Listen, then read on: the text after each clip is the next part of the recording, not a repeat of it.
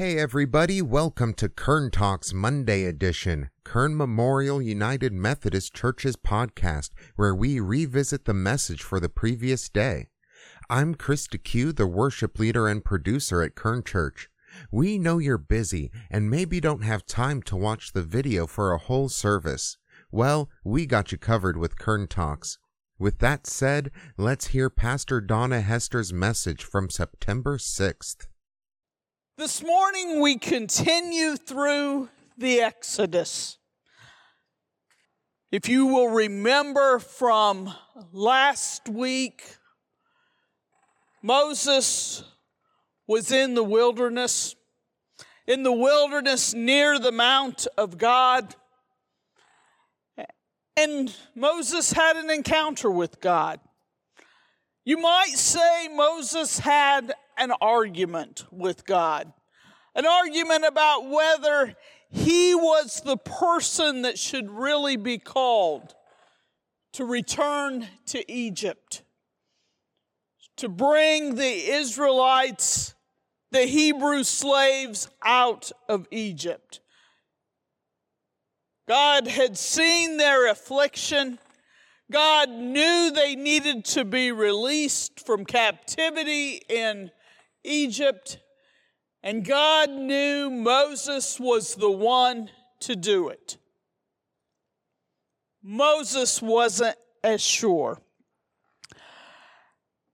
And today we find that Moses did return to Egypt. And as Moses returned, he was the person for the job. Because the person who returned to Egypt had to deal with the Pharaoh and his magicians and all of his gods on one side. And then on the other side, he had to deal with the Israelite slaves, the ones who want to be freed. Well, initially anyway. And so, who better for that job but Moses? Moses, who was born as an Israelite, born as into the family of Hebrew slaves, raised for a few years by his parents, and then adopted by the Pharaoh's daughter. And there Moses then goes to live in the palace of the Pharaoh. Who better for God to call as one who understands the Pharaoh and all that goes on there, as well as one who understands the Israelites and their following of the one true God. The God of his fathers, the God of Abraham, the God of Isaac, the God of Jacob, the God of the Israelites, the one who calls him to this task. And so, even though Moses protests, he finds himself doing what God has called him to do. He finds himself in the court of the Pharaoh. And he finds himself trying to get the Pharaoh to free the Israelite slaves. Now, obviously, after over 400 years of slavery, Pharaoh's not interested in letting the Israelites go. And so, what first occurs is that the Pharaoh makes the task harder for the Israelites. They have to get their own materials to make the bricks. They aren't just provided for them. Moses tries to show that God is calling him, that God is the one asking for the release. And it begins by laying down the staff and it turning into a serpent. But that wasn't a big deal. Pharaoh's magicians could do that as well.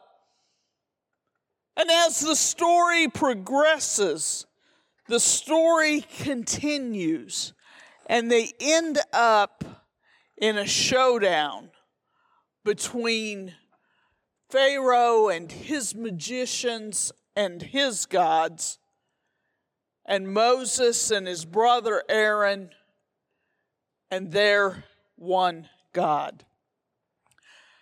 It becomes what's known by many scholars of the Exodus as the plague narrative.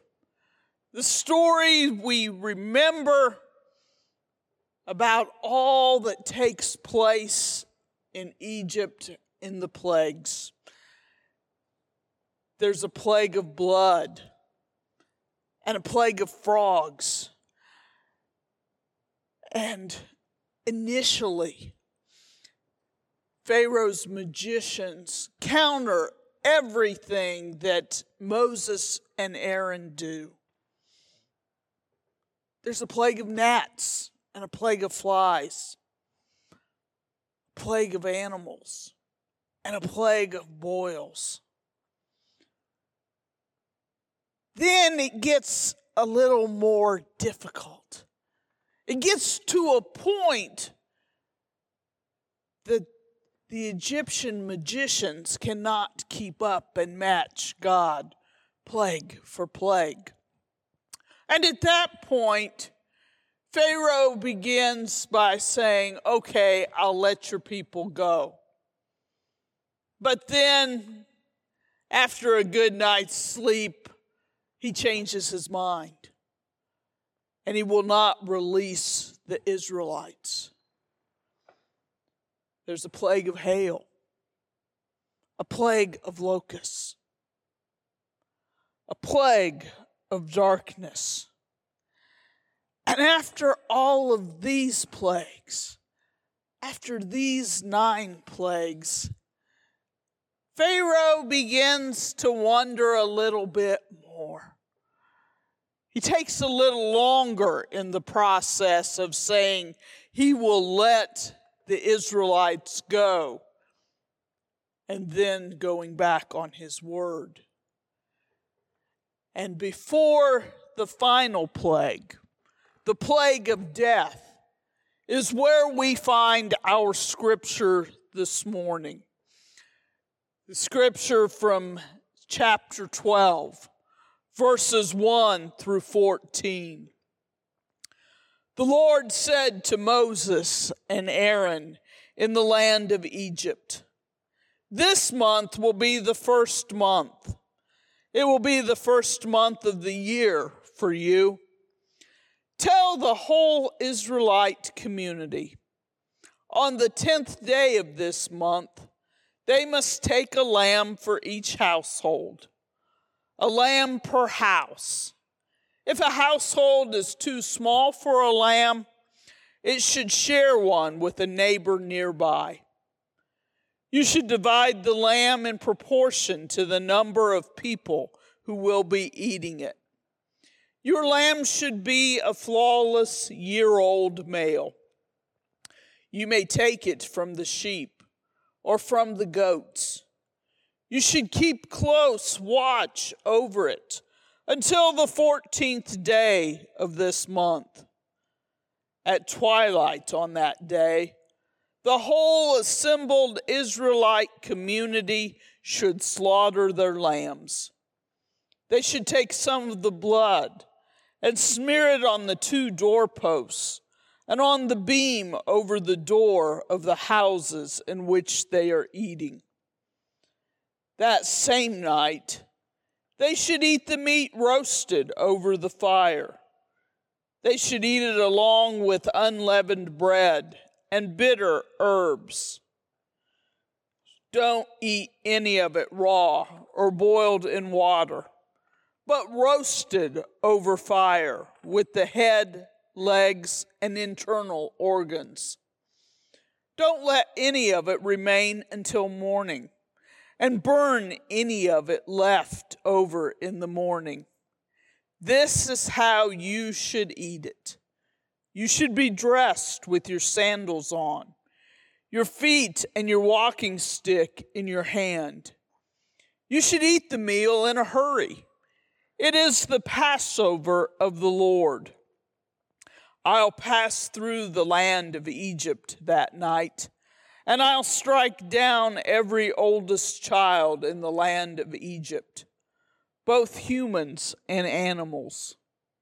I'll impose judgments on all the gods of Egypt. I am the Lord. The blood will be your sign on the houses where you live. Whenever I see the blood, I'll pass over you. No plague will destroy you when I strike the land of Egypt. This day will be a day of remembering for you. You will observe it as a festival to the Lord.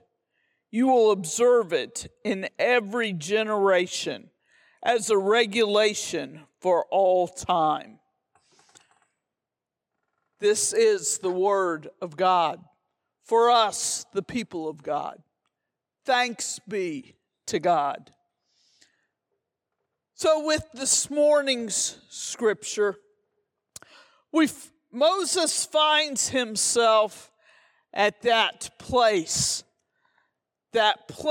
just where God called him, that place for why God called him.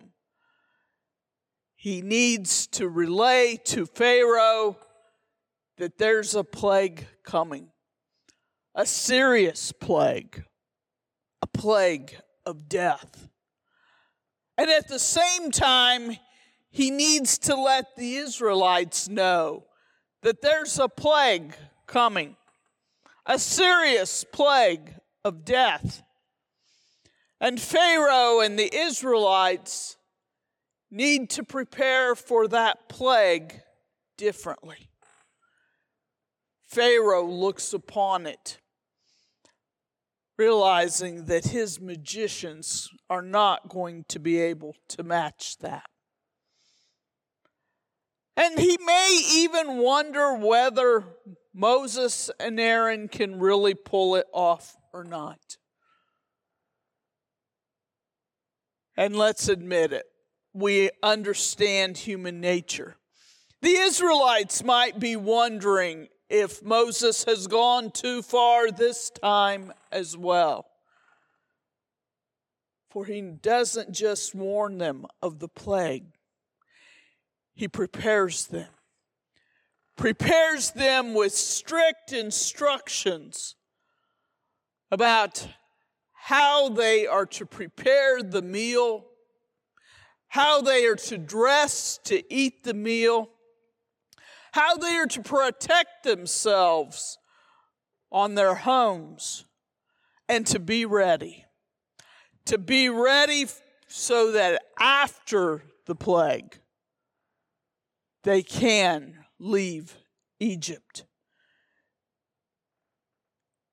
Moses has to let everyone know that this is the final plague. God's serious this time. And for the Israelites, they need to prepare. They need to listen. They need to listen to this last meal they're going to have in Egypt. A meal that's probably the first fast food meal there was. They need to have their lamb. They need to have it drained of the blood, and that blood on the doorposts and the lintel of the home. They need to roast it. They need to have bread, but it doesn't have time to rise, so unleavened bread. And they need to be dressed. They need to be dressed and ready to travel.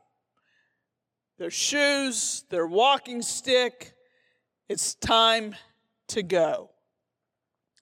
This is the message that Moses has for the Israelites. It's time to go. Oh, what will happen? But they're excited. They're excited to leave Egypt.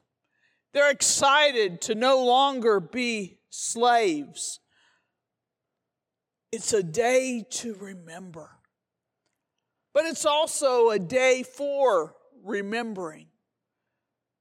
Usually when we look at this scripture, we're looking at it during Holy Week. Probably on Thursday night of Holy Week, as we remember the ways in which God protected, cared for, and led the Israelites, as well as the ways in which God gathered, protected, and cared for what will become the Christians. It's a story that we all remember. It's a story that we try to understand. But what is there to take away from this story that's filled with awesome acts? A story that's filled with past, present, and future. A story that's filled with the beginning of Moses and his call. Let's look at Moses. Moses was the person for the job. Moses was the person, as we have already discussed, who understood Egypt and pharaohs and understood slaves and Israelites. At that moment, Moses was the man needed. You see, God calls us, not randomly, but God calls us for the time, the place, and the action that is needed. Think about it. Think about the times in which you have been called by God. Could anyone do that task? Probably not. Because God knows what has prepared you for the moment. As I stand here, I think back to my past. I think back, way back, to the days of college. Now, I will admit, God has a sense of humor, and I'm not on the side of the camera that I was in college. But my undergraduate degree is in telecommunications with an emphasis in video production. Things didn't work out in the ways I had hoped until 30 plus years later. And there was this morning in March 15th of this year. And I found myself in front of the camera. I found myself from March 15th to this moment doing things for a service that are additions that have never been done before. Not just planning a worship service, but planning the blocking and the ways in which movement will work, because now there's a camera rather than a congregation. Then there were those years between. 5 years as an air traffic controller. But I remember more than being an air traffic controller, but my last year at Duke Divinity School. And it was about this time of year. And in our last year, we had a class where it was a one-on-one with a professor whose project was to help us leave the academic world, enter into the real world of ministry, and to do it as smoothly as possible. And I'll never forget that first meeting with Dr. Westerfield Tucker. And it didn't take long in the meeting for her to look at me and say, "Donna, we have to take the air traffic controller out of you." I was shocked. I didn't think it was that big of a deal. But she went on to explain. And she said, when you talk to pilots in your past, they did everything you told them to do. That's not going to happen in a congregation. Boy, was she right. Boy, did she know that.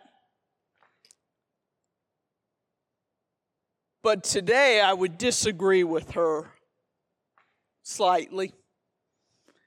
It's a good thing all the air traffic controller didn't come out of her. Because over these past 6 months, a lot of the training of air traffic has been put to use. Having a plan, having a backup plan, having a backup plan, having a backup plan, and knowing how to just punt and get the job done if that's what's needed. In a way, just like Moses, those points of my past bring me to a time such as this, a time in which I have been called to use gifts and tasks from the past to minister in the present. And who knows what will be needed in the future. We know that the Israelites will soon be wandering. And to a degree, we find ourselves wandering. We didn't need 10 plagues, we just needed one. But yet, we are the called people of God. We are the ones who remember God's care, God's protection, and God's sending forth. We are called. We are called to be the love and the light of God in the world. And I would ask you this week to think about the ways you have been called by God. Think about the experiences of your past that bring you to this moment. And pay attention. Pay attention for the ways in which God will ask you to use those moments to remember and to go forth and to be a part of God's world and God's plan. Let us pray. God, as we come to you this morning, We come recognizing the plague that surrounds us. We come maybe hesitantly like Moses, laying our experiences, our gifts, and our talents before you. Help us to open our minds, open our hearts, and open our lives